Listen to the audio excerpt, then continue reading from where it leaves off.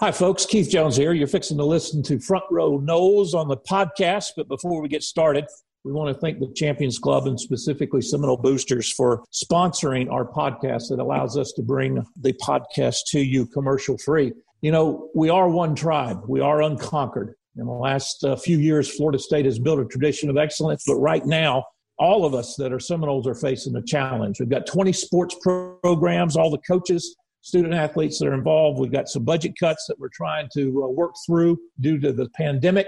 And right now we need you in order to provide all of our teams and student athletes with the best possible opportunity for success. We need your help. We need you to join Seminole Boosters. We need to renew your membership. We need you to increase your contribution. We need you to consider making a gift. We don't talk heavy-handed like this much, but this is the time to be a little heavy-handed. Help us out, help Florida State out, help Florida State Boosters out, and most of all, we want to continue to thank the Boosters and specifically the Champions Club for sponsoring us and bringing Front Row Noles to you. Stay tuned and listen. Thanks. Broadcasting live from the Prime Meridian Bank Studios in the capital city of Tallahassee, this is Front Row Noles with Tom Block and Keith Jones. Front Row Noles is brought to you by Cornerstone Tool and Fastener, online at ctf.nu. Now, here's Tom and Keith.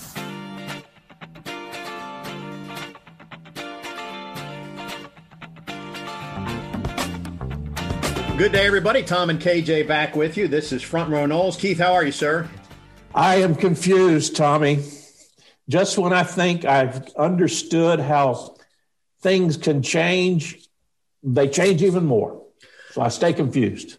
I really had this show all mapped out that we were going to talk about basketball. The NBA draft is tonight. Not only is FSU going to have 2 lottery picks, but the first 2 players chosen from any ACC school tonight are going to be Florida State Seminoles. I mean, this is our moment to take the football frustration of the last few years and kick back as a Seminole community and just eat some popcorn and watch Patrick Williams come off the board, Devin Vassell come off the board. But no, we have to talk about the quarterback situation again. It just won't go away.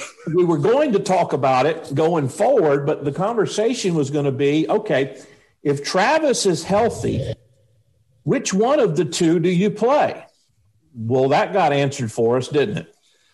So by now, if you're listening to this show, you're not hiding under a rock. You already would be aware of this news. But Chubba Purdy, after improving as the game went on against NC State and showing some promise in the second half, turns out had some complications related to his collarbone surgery from earlier this year. And I guess they had to remove some hardware now rather than after the season. But the Cliffs Notes is he is now shut down for the remainder of the fall. And so count out the quarterbacks with me now on this roster, Keith. Jordan Travis. 1. Tate Rodemaker. 2. That's all she is. That's all she's got, right? That's all she wrote. Can Rector play? Well, I mean, we joke, but so Rector was at quarterback. He's been at tight end. You have the options like a Travis Jay, who is trying to get comfortable on the defensive side of the ball, but was a high school quarterback 2 years ago. You have can I go back to James Blackman and ask him just to be a warm body on the sideline in case? I don't really know what your options are because Jordan Travis has not proven that he's going to stay healthy for 3 games. You made the point before we came on the air. I want you to get complete and total credit for this. But the first 3 years, well, the entire career of James Blackman, we were concerned, worried, off the chart about he's going to get hurt. He's so slender. He's so slight. Oh, gosh, he's got to gain some weight. And of all the quarterbacks we've had the last 3-4 years, name the one quarterback that hasn't been hurt. You get all the credit for that one. Well, I think he missed 1 game last year with a knee and Hornibrook started. But the point was he started his career, and this was with images of DeAndre Francois flattened like a pancake, and everybody just thought that James Blackman would never make it 2 games in a row, maybe even 2 quarters. And that really wasn't the issue with James. But here we go down the road. And Jordan Travis has gotten hurt. I don't know that Tate Rodemaker's been hurt. He missed some time because he was sick. now Chubba Purdy. I think, Keith, you sort of reap what you sow. And so there's reasons that Florida State is at the level it's at right now. And we can point fingers any which way to one coaching staff, to another coaching staff, to the players, to all that. But when you get this news, at some point you have to step back and say, what in the world, what football gods did Florida State offend, or did Mike Norvell offend, that he just can't catch a break?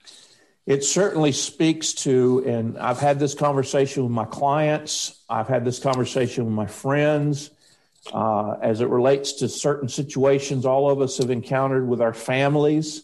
And we've just used, well, it's 2020. You know, whatever can go wrong is likely to go wrong, and whatever is completely unthought of might raise its ugly head. And I've been involved in Florida State athletics since 1977. I don't ever remember a time when a student athlete in any sport had to shut down because there were complications of the prior surgery and you had to remove hardware, which is what we think was at least what I think happened with Chubba. Have you ever heard of that? I mean, I know that happens. I'm not saying that that's unusual, but I've never seen it happen to a Florida State student athlete. And that just goes and speaks to, it's just 2020. Yeah, I'd have to, excuse me, I'd have to stop and think hard about that. You know, nothing comes to mind offhand, but it's just one of those things. I mean, so if you think about this weekend, obviously another option at quarterback, but not one who's going to throw the ball, is Jashaun Corbin in the Wildcat. But I'm pretty sure when Clemson sees Jashaun Corbin getting the Wildcat this weekend, they're going to be able to defend that. Well, that doesn't mean Jashaun can't throw the football. It just means you may not trust him to throw the football. But I hear you. I hear you. So I don't know what you do. Trying to turn this a little more serious instead of flabbergasted, if that's the word for what we are upon receiving this news. If you're Mike Norvell and Kenny Dillingham, you don't have time for woe is me. You've just got to, I mean, it's always next man up. That's the refrain in football. You're running out of men to be up, but you literally have to get out there and say, okay, here's what we're going to do. And the other part of it is you can't change your offense, because if you change your offense, now you're asking 10 other people to change to do the one thing that fill in the blanket quarterback can do. I think the hope is that Travis is healthy enough to go, Tate's available, as you did in protecting Chubba against NC State. You run some more of the Wildcat, but certainly that doesn't bode well for Florida State's chances of being successful on offense. I mean, it's almost like I had someone text me earlier Wednesday morning, someone texted me and said, what are the rules if Florida State requests a running clock? You know, like we do in the second half of spring games and things like that. I mean, I think that's to the extreme, but the reality is you're just going to have to make do, and goodness knows, doing it against, you know, what is perceived as one of the top teams in the country is not the right timing for it. I don't want to make light of it. You know, the headlines guys, Corey Clark in particular, has been begging for a COVID outbreak to get this game off the schedule, right? But in another sign of 2020, Keith, it would appear that Florida State might be one of the only schools in the country that's going to go through and play its full schedule the way this is working out. Wouldn't that be the ironic part of it? And then you had X number of people get hurt and Y number of people leave and Z number of people have unusual types of situations, but yet you were in control of the virus. Again, welcome to 2020. Can we go back to basketball and point out that Leonard Hamilton's going to have 2 lottery picks tonight? Let's point out the fact that they're going to open at home the Friday after Thanksgiving, where they are 62-3 over the last 4 years. 2 lottery picks. I didn't see this, but the more I read and hear is that Trent Forrest may end up being drafted. You know, the kind of the consensus on Trent at the conclusion of the season was that he certainly would be picked up by somebody in the NBA, but maybe not a draft pick, because again, those of our listeners that might not be as familiar, the NBA only has 2 rounds. I mean, there's only 60, 62, 64, whatever the number of teams times 2 is that get picked in the draft. And everyone knowing that Devin and Patrick were most likely lottery picks, but according to sources, Trent has kind of eased his way into that second round consideration. It's off the charts. It's absolutely off the charts, and relative to what Leonard's put together. And Patrick Williams, now we'll see how the chips fall, but he could go as high. I think there's even a projection that has him 4th.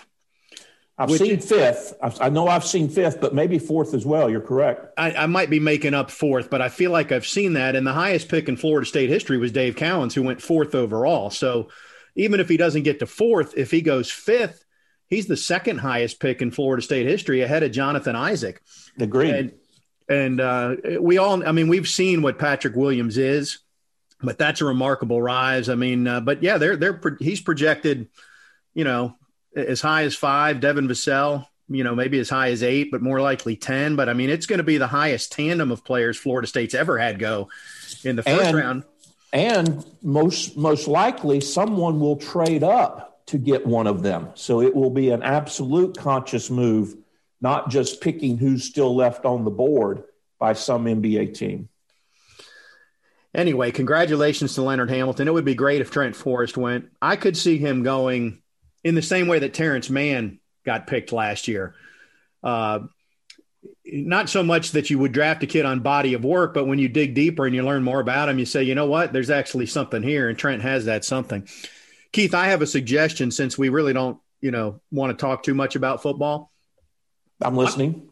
Why don't we talk about baseball next segment with Mike Martin Jr.? I will say that is probably the best idea you've had in 2020. It probably is.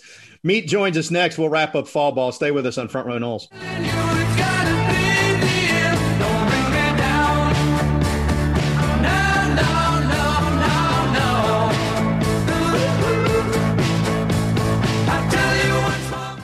Front Row Noles on 97.9 ESPN Radio is presented by Hobson Chevrolet of Cairo, Georgia. Get your best deal the Hobson way. Now, back to Tom and Keith.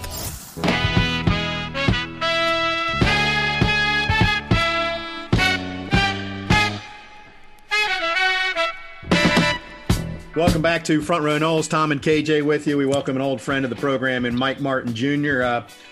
Meat, we teed this up well. We said we're so tired of talking about football. The only logical thing to do is talk about baseball. And so you got the phone call. How are you doing? You doing okay? Yeah, everything's good, Tom. Thanks for asking. We're kind of in the books and bodies mode now. Fall ball's over. Just making sure they're getting strong and taking care of business in the classroom.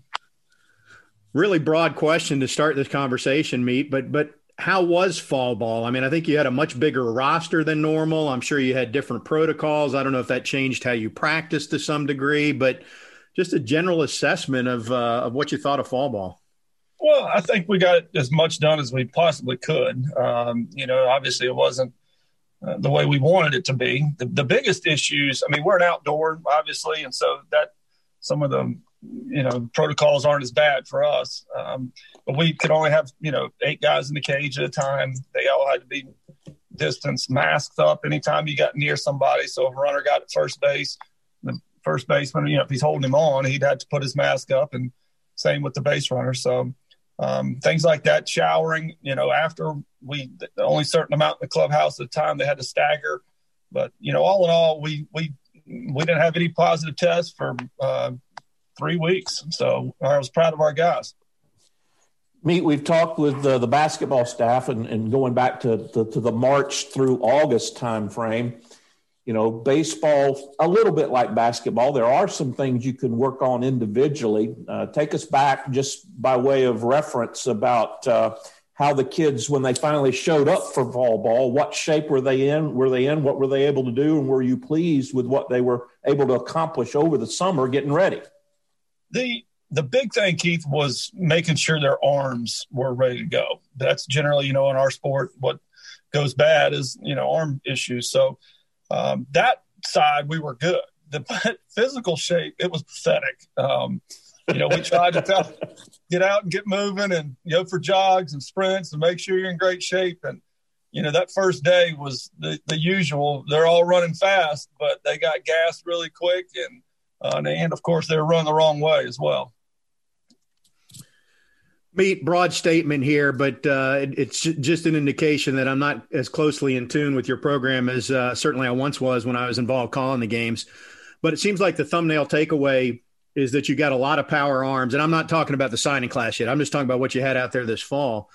And that Reese Albert had a good fall. But, I mean, that's very high level, and I'm probably selling about 82 bullet points short. So what else were the takeaways from this fall for you? Well, again, it's the same as last year. We've got to play infield defense. We really feel like we're going to pitch. Might be even better than last year's staff. To be quite honest, some of these young pups have come in, and all they wanted was an opportunity to compete, and they've really shown out. The arms that you saw in the Garnet and Gold game, there was 4 guys that are going to be doing a lot of heavy lifting in that pitching staff that didn't even throw. So, and they're mid-90s guys. So we've got a lot of different things that we can do from a pitching standpoint, but the focus was on the infield defense. We took tons and tons of ground balls. We put them in pressure situations. The more times they get in those, situations, the better off they're going to be. So that was the focus. Reese did have a good fall. That shoulder, he didn't have a fall the previous year, so that's why he was off to a slow start. But all in all, we got done what we needed to do, and we need to, had to evaluate a lot. It was a situation where we scrimmaged just as much as we possibly could to evaluate guys, because with everybody getting another year, we've got a giant roster. Meet, I know for you individually, defense and base running and those types of fundamentals you learned as you were a player and now as you're as a coach. But just talk a little bit about, quote unquote, the arms race in baseball, i.e. going after those kids that can get in the upper 90s. That just seems to be where everybody's going. How do you recruit to that? How do you develop that? Well, I think the biggest thing, first of all, the Carson Montgomerys of the world, there's no reason for him to be in college. He should have, he would have been a high draft pick because the pro guys are going to get the top power arms. There's no getting around it. So you turn to the development side. You look at the body type and the arm swing and the looseness of the hips. And there's a lot of things that we look at when we're chasing arms, but it's a heck of a lot harder to hit those guys than it is the soft toss guys. I know there's roles for them, but they can't eat up the bulk of the innings. Those guys are going to come in and knock out a couple hitters, and they're out of the ball game. So it's been a long time since we've had arms like we've got, and it's it makes for the hitters a little frustrating for them. But all in all, they got to learn to hit it because everybody's got them. You're saying Carson, because the draft was shortened to 5 rounds. You benefited from that. You're going to get him for 3 years now. Correct. Yeah, and that's a good thing. He's special, Tom. He's a guy that's wired the way we like him wired. Some of those high-profile guys, have never been coached. The coaches travel ball in high school, they're scared of them. They just kind of leave him alone. But, Carson is not that way. He's extremely coachable. He's a great teammate, and it's an electric arm. The flip side would be that lots of other programs, though, kept guys or got guys that didn't get drafted for the same reason. So is this going to be a low offense, just lights out power pitching type 2021 when we get there? I think it's going to be literally like back in the 50s and 60s. There's more of the 70s. Nobody could hit in the 70s either, but because it is, you're right, Tom. Everybody's got them, and some did better than others, but they're big time arms all over the place. So we got to be multi-dimensional, be able to bunt, steal bases, do whatever we can to push runs across. Mike, I don't need to get into the weeds about it, but Tom mentioned the larger roster size, and you had some kids that were able to take advantage of an extra year. Just in a macro sense, how difficult did it end up being trying to manage that roster, or do you even know yet? Well, you got to wait for grades. Some problems arise with grades. So we're at 47. That's too many. We're going to have to make some moves. I'm sure some guys are going to see the writing on the wall and bounce to a junior college or Division II or wherever it is that they want to go. And that's going to be happening all over the country. And We've talked to a lot of schools, and, we're at 47, but we're on the low end. There's some people with 58, 59, and I've even heard of 60. So it's a different landscape, and it's going to take a couple of years. That's something that we discussed on ACC coaches call yesterday, that, this is not going to be, 1 year and kick everybody to the curb, and then you're back to your 35 and, man roster and 27 on scholarship. They're going to have to give us relief next year as well. Meet, what are the issues that you guys are talking about as coaches? I mean, scheduling, I'm sure, is one, roster size, all that. I mean, what are the things that are still up in the air as you're trying to plan for the start of your season? Literally, Tom, everything. We don't have a schedule. There's conferences every now and again saying, okay, we're going conference only. There's some that are saying we don't know. Some are saying everything's status quo. We just called everybody on the schedule and just said, look, we don't know anything. The SEC, we've gotten word of they're going to wait until January. But if you wait until January, how in the world are you going to be getting flights, less than a month after you're playing ball? So we've got a big meeting coming up in early December, and I think our conference is going to start pulling the trigger on some things and, just deciding what we're going to do. They say that, when you have to do something, that's when you become more creative. Personally, I thought one of the greatest ideas that has come out, I'm interested, I think I know where you fit on it, but, the concept of playing 3 or 4 team mini tournaments on a Friday, Saturday, Sunday, or a Saturday, Sunday, Monday, that seems to have great appeal for everybody. In a perfect world, yeah, Keith, that'd be great. I don't know that that's going to be allowed anymore, with the whole more people in the stadium and teams coming in contact with each other. And that's another thing we haven't discussed, like, okay, we're going to do the testing. Well, if we bring in a, JU, who's paying for their test? If they don't get tested and don't have the same protocols as the ACC, are we even going to be able to play them? So there's a ton of things that are, wide open. But yeah, I love little round robins and tournaments, and, they're fun for everybody. Well, that's why the Big Ten is talking about no non-conference games unless it's against another Big Ten opponent, I guess, outside their conference schedule. This weekend, it came out that the NCAA basketball is looking at a bubble for the entire tournament.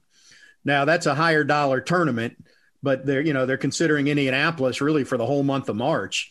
Is there any talk about bubbling the baseball tournament? I'm not suggesting Omaha for all of it, but even beyond it, if you lump the super regionals in or anything like that? I haven't heard any of that. Heck, we're just trying to figure out whether we're going to have an ACC tournament. Yeah. I know that's still up in the air. There's a lot of coaches that say they don't want to do it. Let's just use that for a weekend of, okay, we had COVID issues and we missed this series with this team and we'll play it that weekend. So again, I haven't heard any of that, but I don't think that's really, I don't know how they could do it, to be quite honest. I mean, again, with the playing each other, that should be, enough in regards to being outdoors. And, I don't think we need to bubble necessarily. Yeah. Well, let's switch gears. I know I can read the frustration on your face, Meat, because you've been doing this for months, and it's like all of us dealing with this. There's still no clear-cut answer. We'd all love clear-cut answers, and they're just not there.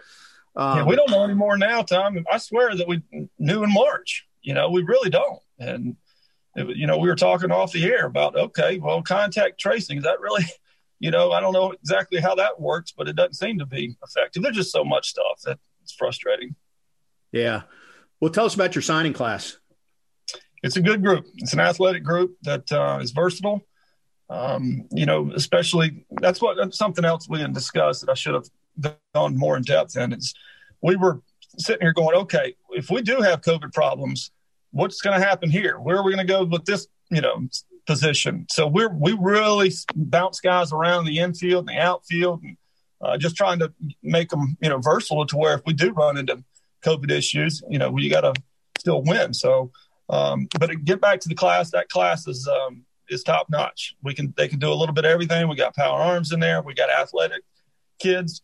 Yes, we'll probably lose a couple of them. I say that, but then again, we don't even know how long the draft's going to be. Are they going to have another short draft? And we should be sitting pretty, but it's a really, really good group. That's, a lot of them played together too.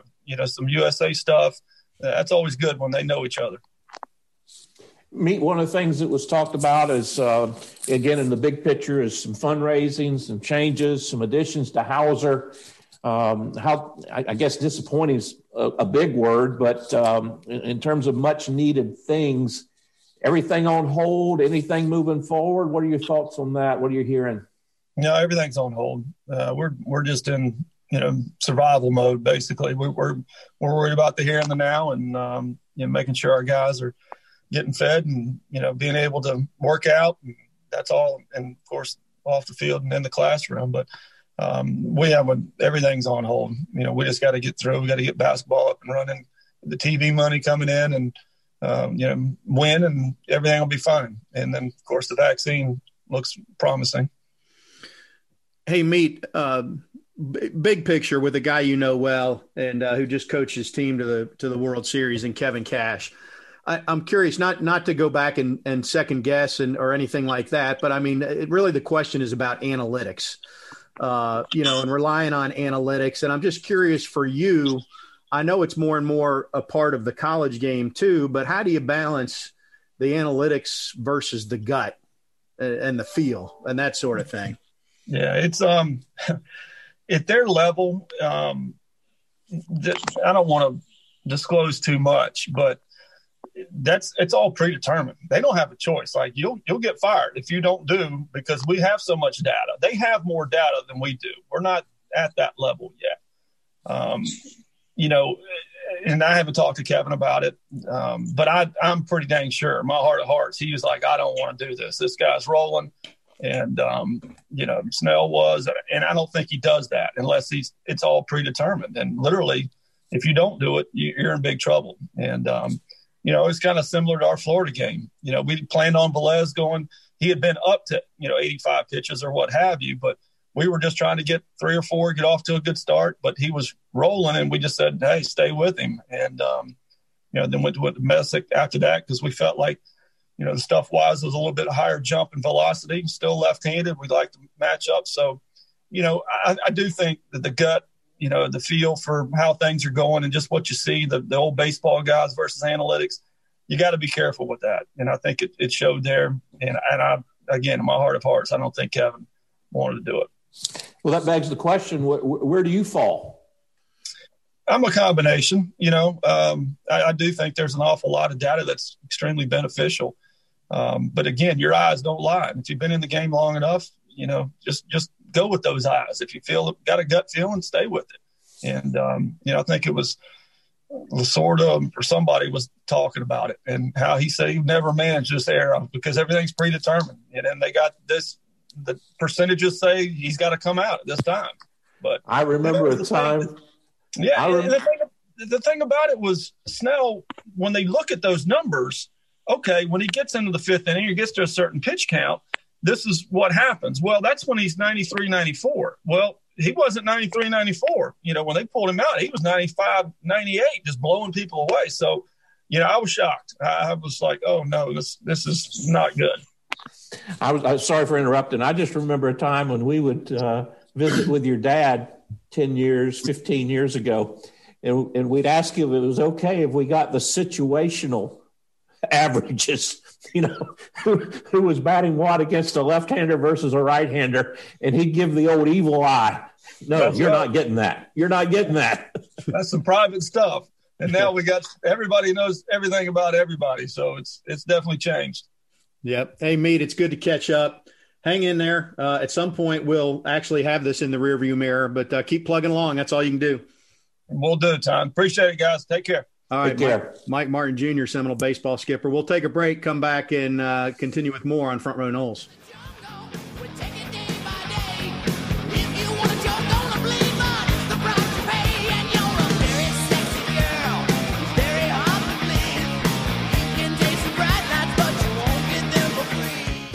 Front Row Noles is brought to you by the Osceola, dedicated to FSU sports and fan experiences. Sign up for a free trial at theosceola.com or call 833-FSU-NEWS.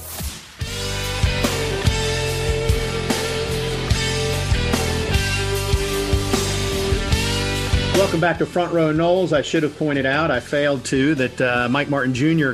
joined us via the Earl Bacon Agency hotline, the Earl Bacon Agency, ensuring your future together. And that is how our Osceola insider, Bob Ferrante, joins us. Bob, good to see you. We fully intended to talk nothing but basketball and Leonard Hamilton and NBA draft and lottery and all that. But lo and behold, you had to text us and let us know that there was apparently more quarterback news on the football front. So, no, we disclosed this at the top. Obviously, just when you get Chubba Purdy and he plays a game and shows some improvement as the game wears on, then you get the news that he has to shut it down. And as Keith and I talked about in the first segment, it just feels like when in the world is Florida State or Norvell going to get a break on some front?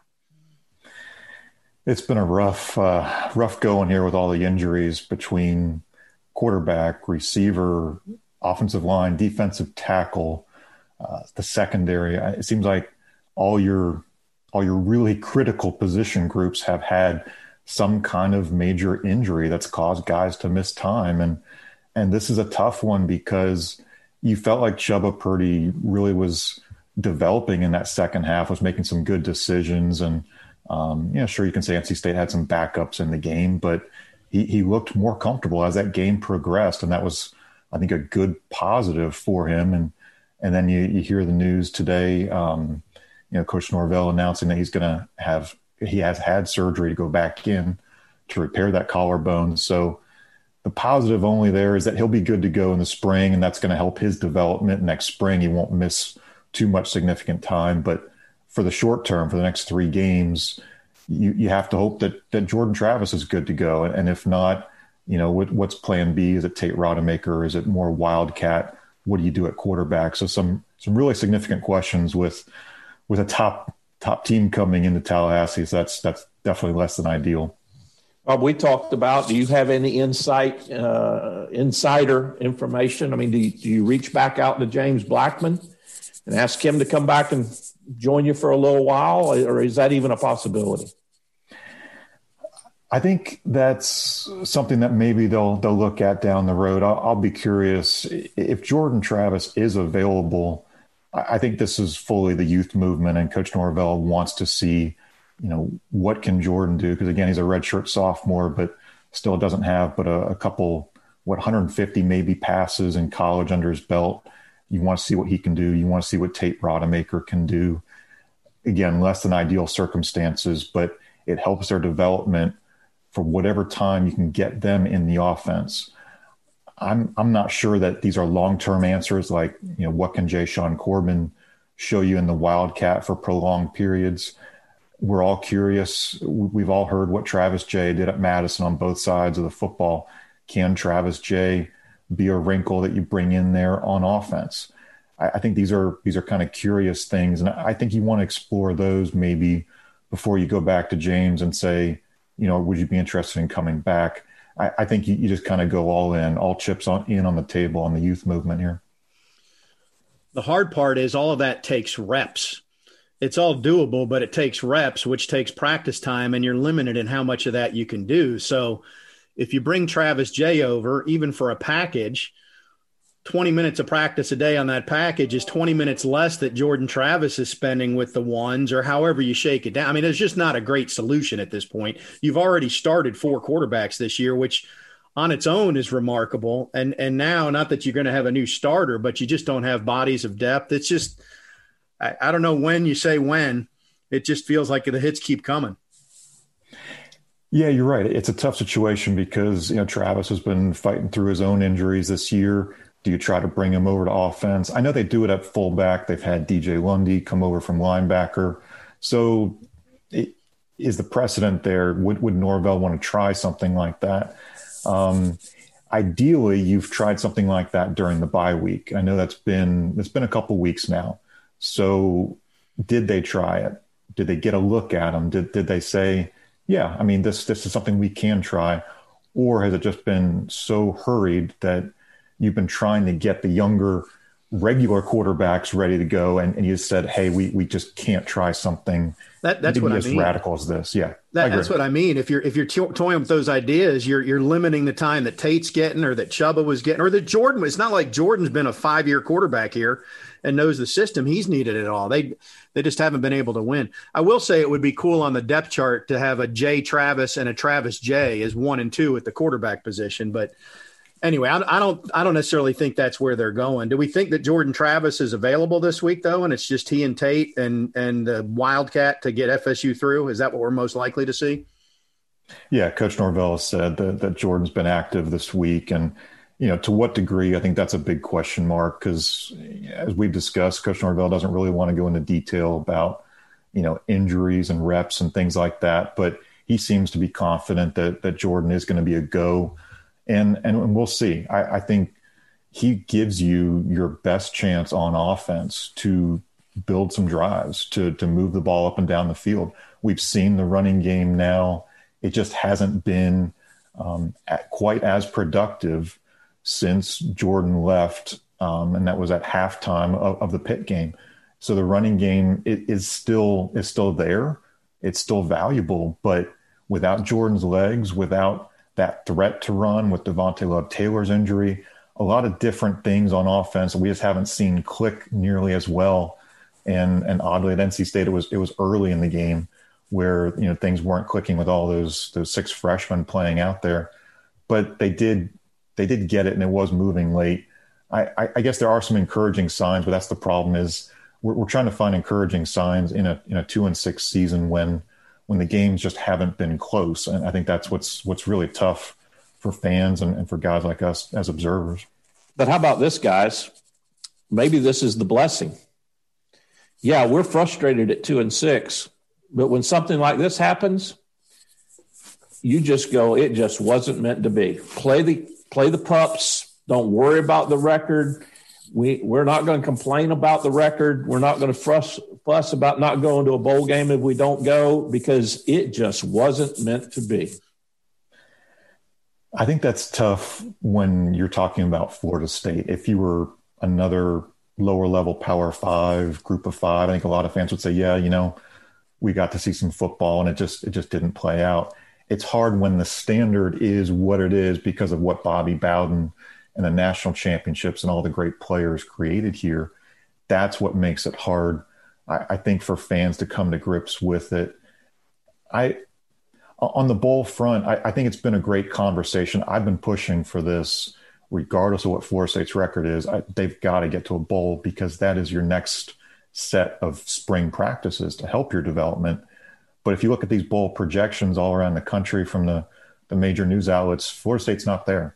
2-6 it's going to be really hard for somebody to be convinced that Florida State is a worthy team.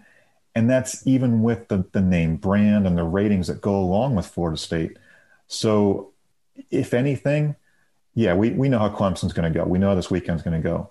If they can show anything against Virginia and Duke, would 3-8 be enough? You think 4-7 would be enough in the eyes to get some bowl games to extend that invite? Florida State needs that time on the practice field with those players who are bought in. It's the only way that this program's going to grow moving forward. I don't see it, though, Bob. I think there could be some appeal from take the bowl game, whatever the sponsor is in St. Pete now.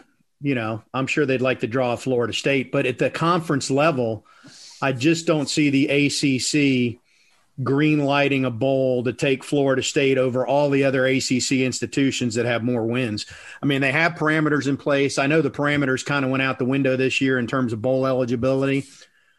I just don't see it getting there. I'd love to be wrong on that, and I agree with your point about needing practice.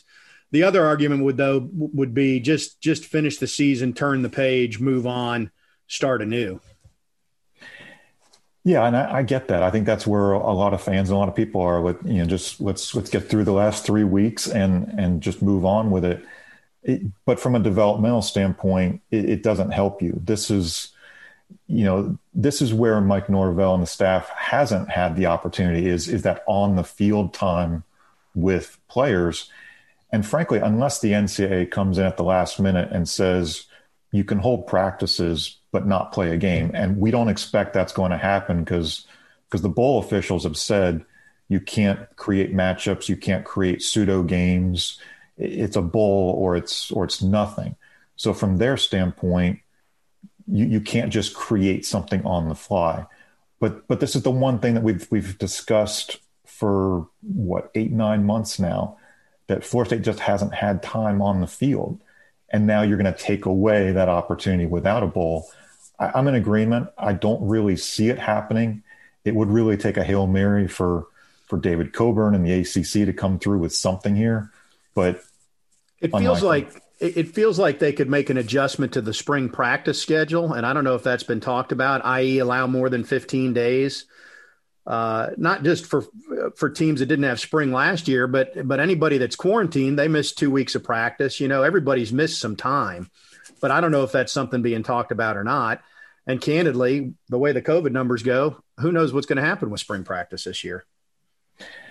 Yeah, who knows? It's a big question mark, but I think if the coaches get together and as a collective association, which they do, and they'll meet virtually this offseason, they're gonna speak up and they're gonna say, this is what we need.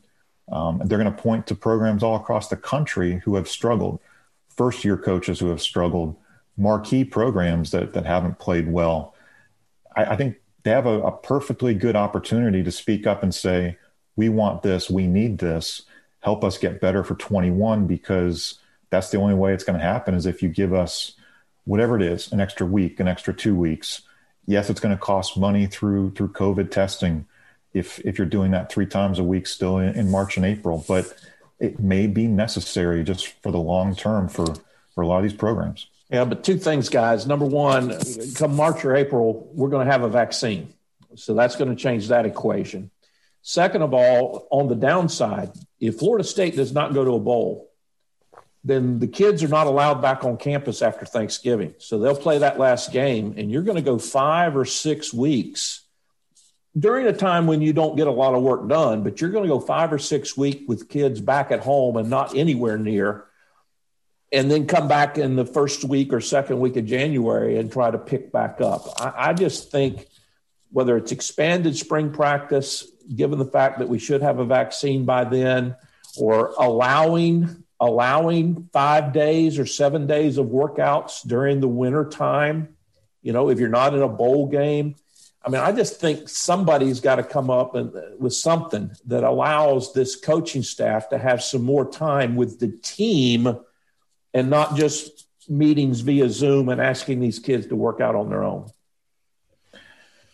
Yeah, I think you make a good argument. Could you start in February instead? I think historically everybody, maybe with the exception of Duke, everybody seems to start spring practice, in March, early March, mid-March. I think there are conversations to be had about how to look at the calendar and say this is just extraordinarily different circumstances. Hopefully we have a vaccine and everybody's in good shape to go and all that. But I do think Norvell and a lot of coaches will look at the opportunities ahead and say, this is what we need. And who knows what it is. I think they'll talk about that after the season, because right now they're in game week mode and just trying to get through it. But they got to figure out long-term what's the best option. Well, we're going to give Tom Block the credit, because what they're going to do in 2021 is they're going to allow, let's say, 20 days of spring practice, and then they're going to allow you to play a real live game against an opponent. And Tom will get everything he's wanted for the last 5 years as regards what happens in the spring. Well, now, I know it's been political season, Keith. You can stay a co-signer on that bill we've been trying to move forward for several years now. I'm a co-signer. I'm just giving you credit. Okay. Just letting you know. Well, I unfortunately, while I would love to see that, we just talked to Mike Martin Jr., and they wouldn't even let him play fall ball against anybody else this fall. So I don't know that this will be the year that they'll let that happen in spring. I could see some relaxing of the 15 days or allowing something more, because you're right. The whole dynamic of being home and not, conditioning on your own. Let me tell you how my conditioning on my own goes when there's not somebody yelling at me. Not very well, right? And I'd like to think, unfortunately, that's probably true for a lot of student athletes too, even though many are great self-starters. I don't know. Hey, a technical question here, Bob. I've in trying to keep up, I've confused myself. So I know this is a mulligan year for everybody. Let's just use Chubba Purdy, even though it won't ultimately matter with him. So next year he comes back, he's a freshman. Can he redshirt if he got hurt again and then be a redshirt freshman in 2 years? That's the way this whole thing's working? Yeah, I mean, this is the Wild West when it comes down to roster management of 85 scholarship positions. You're going to have potentially seniors who want to come back. You're going to have freshmen who are freshmen again. It's really going to be difficult. And I'm not hearing enough conversations, unless I'm just not paying attention at the national level, about, do you come up with some kind of exemption for going beyond 85 scholarships? These are big questions. And how do you fund them? Boosters are going to have to fund them at a number of schools across the country. Can all the schools also afford those extra scholarship dollars if you can go beyond 85? So some big considerations. It impacts recruiting. It impacts how you look at JUCO recruiting, the transfer portal, guys even making NFL draft decisions. Everything is just going to become so much more complex here. I don't envy coaches who have to look at that roster and move pieces around, but it's a big offseason storyline for college football. Yeah, it certainly is. All right, is there anything uplifting you'd like to leave us with, Bob? Leonard Hamilton anecdotes, NBA draft nuggets, soccer championship tidbits? Yeah, it's been a pretty good week, right, for Florida State Athletics. A big soccer title on Sunday against North Carolina. We are officially 1 week to basketball season with Florida State women tipping off against Florida A&M. I think we're all looking forward to that matchup and maybe a good future matchup for the city of Tallahassee, I think. And yeah, Leonard Hamilton has been great joining us on Zoom in the off season. The stories are tremendous. And even when Zoom interviews are interrupted by phone calls, and the other day he said it was a 7-foot point guard. So he was definitely taking that phone call instead of talking to us on Zoom. And we understand 7-foot point guards don't grow on trees, but he's been great. I think he's going to be a proud dad tonight watching, the NBA draft and seeing how this unfolds, because he's going to have 3 really high character, high potential in terms of NBA draft prospects playing tonight or being drafted tonight. So it's going to be a fun experience, I think, for him and teammates and the coaching staff too. I was with Leonard on a Zoom call last week, and you bring up the high character. That's the new buzzword for his recruits, HCGR, high character gym rats. And he was literally in the Tucker Center, and practice was going on. And practice got a little heated, gentlemen. And there was a shout and an expression, an expletive that came out. And all of a sudden, you see Leonard freeze, and I thought it was a Zoom freeze, but it was just him going, did y'all hear that? He forgot to hit the mute button is what you're saying. Oh, I don't think he had a full warning about it. I hear you. Bob, we appreciate it as always. We'll catch you over the weekend. Take care, guys. Our Osceola insider, Bob Ferranti. They do a great job covering Florida State and always appreciate his insight. Keith, you and I can take a break. We'll come back and wrap things up right after this.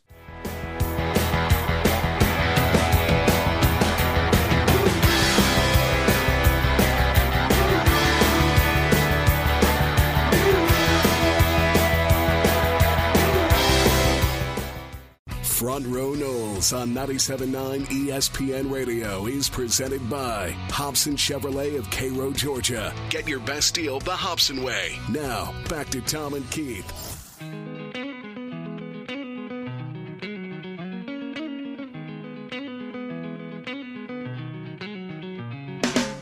Welcome back to Front Row Noles. Tom Block, Keith Jones with you. KJ, you know that I think we do a pretty good job of trying to be pretty upbeat and positive on this show in general. We're not typically the sky is falling, fire everybody, change everything. So I kind of go back to where we started. It just feels like when it rains, it pours. And right now, everything has been breaking the wrong way. That's a bad word to use in light of the collarbone injury for Purdy, I guess. But it's just going the wrong way for FSU. And at some point it'll turn, and all you can do is muddle through. Well, and we had the conversation with Bob, and there's going to be that fraction of the Seminole faithful that candidly are not really Seminole faithful. They're just whiners and complainers that are going to think that none of this has a bearing on it. But you can go back and look at what happened with the Hurricanes in Jimbo's last year. You can go back and look at, what happened to Florida State when Devon Darling passed away. You can go all the way back to the early 80s, mid-80s, when Pablo Lopez was shot and killed on Landis Green. There are significant things that occur that affect sport, and in this case, the football team, that the head coach and the coaching staff has absolutely positively no control over. And at some point, it may appear to be raising the white flag. It may appear that you're giving in. You may appear to be lowering your standard. You don't do that, but you recognize that there are some things that are outside of your control. And what you do is you put your nose down and you grind and you play the young kids and you let the record be whatever the record is, and you continue to work on the things that you can control. And that's all that Mike Norvell and his staff and this team can do, period, the end. I don't see the bowl game scenario, Keith. I mean, do you really see a way that the ACC or a bowl would go around the ACC's wishes on that? It depends on what the ACC's wishes are. You alluded to it earlier. There is a pecking order, and appropriately so. And there are certain times when a lesser ranked team or a team with one or two losses more can jump ahead of another team. You and I, it's above our pay grade. You might be able to figure out, I can't. But if all of that is off the table, if you're going to say we're going to suspend that measurement for this year, then, yeah, I can see you mentioned St. Petersburg or another bowl game that is either in Florida or close to Florida.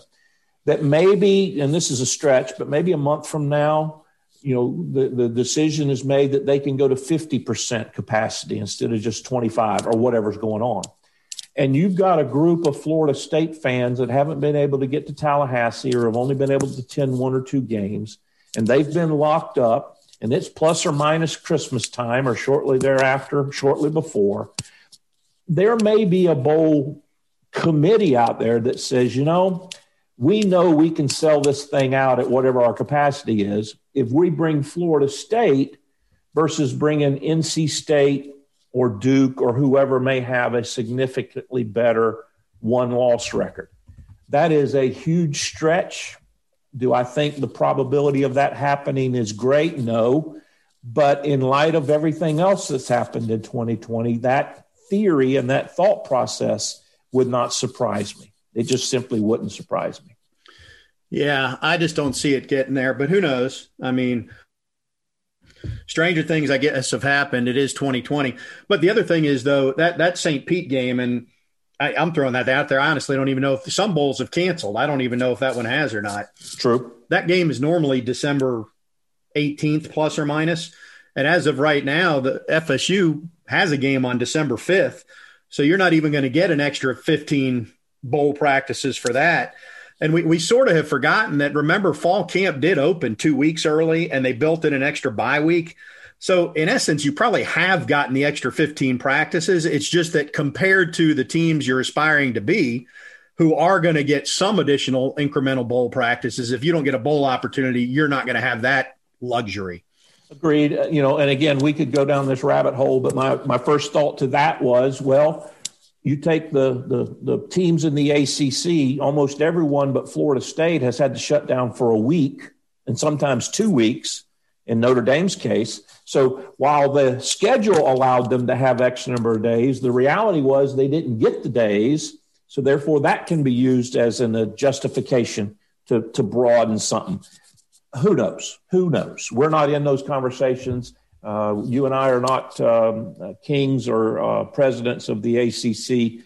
It'll be just interesting to see how it works. Here's what I do know. Florida State's going to have 2 lottery picks tonight, and it's going to be another hour at least before another ACC basketball player gets drafted and comes off the board at all. So I'm going to enjoy that. How about you, sir? Very much so. And I tell you, the biggest reason I'm going to enjoy it, Tommy, And, listeners to this program know that I won't be broadcasting games for basketball going forward. But I know these kids. I don't know them well. We're not best buddies or anything. But I've been around Patrick. I've been around for a year. I've been around Devin for 2 years. I've been around Trent for 4 years. These are good kids. Now, that doesn't mean that Jonathan Isaac wasn't and anybody prior to that wasn't. But I can tell you about these 3 kids. They're good kids. They'll get their degree. They'll leave without the degree, with exception of Trent. He's got his. But Patrick Williams will come back and get his degree. And Devin Vassell will come back and get his degree. And they will be responsible citizens. They will be model NBA players. And 10 years, 20 years, 30 years from now, when they come back to Tallahassee and visit, they will get standing ovations for the people that they are. And I hats off and I salute Leonard and his staff, Charlie on the academic side, Amanda on the training side, Bradley, Michael Bradley on the strength and conditioning side. Everybody has bought in to the Hamilton way. In fact, I was talking with Stan Jones earlier, and he referred to it as the Hamilton bubble. Because while the basketball kids are allowed to come and go, Leonard has rules about where they can come and go. And he's created the Hamilton bubble, if you want to call it that. And the kids have bought into it, and they believe in it, and they do it. And so I will be excitedly watching this evening. I hope Trent gets into that second round, and I'll be jumping up and down for Patrick and Devin. Quality group of kids. And by the way, Dominic, the other departing member, is already over in Europe playing, and Leonard told me he's averaging a double-double. There you go. Tonight will be the 3rd straight year that Florida State's had 2 players drafted, and it'll become just the 2nd time in school history that FSU's had 2 first-round picks. The other time was 1993, Doug Edwards and Sam Cassell. So, and beyond that, I know I've said this a couple times, but when you think about Duke and Carolina and the ACC in basketball, for FSU to have the top 2 players from the league chosen tonight, and that's the way the projections go. I mean, I think Cole Anthony's projected like 20th or something like that, and somebody from Duke in that same range. I mean, that's a pretty remarkable tribute to Leonard and all the names you just mentioned, that's what's going to happen tonight. Well, as our basketball-leaning fans have come to understand, there's the Blue Bloods, which are the Dukes and the Carolinas and the Kentuckys and Kansas and UCLAs of the world. And then there's the New Bloods, of which Florida State is to the forefront. So we're going to be cheering for the New Bloods and just respecting and understanding what the Blue Bloods have done in the past. Keith, was fun. We'll do this again over the weekend and then next Wednesday. Until then, everybody, thanks for tuning in. He's KJ. I'm Tom. Talk to you next week on Front Row Noles.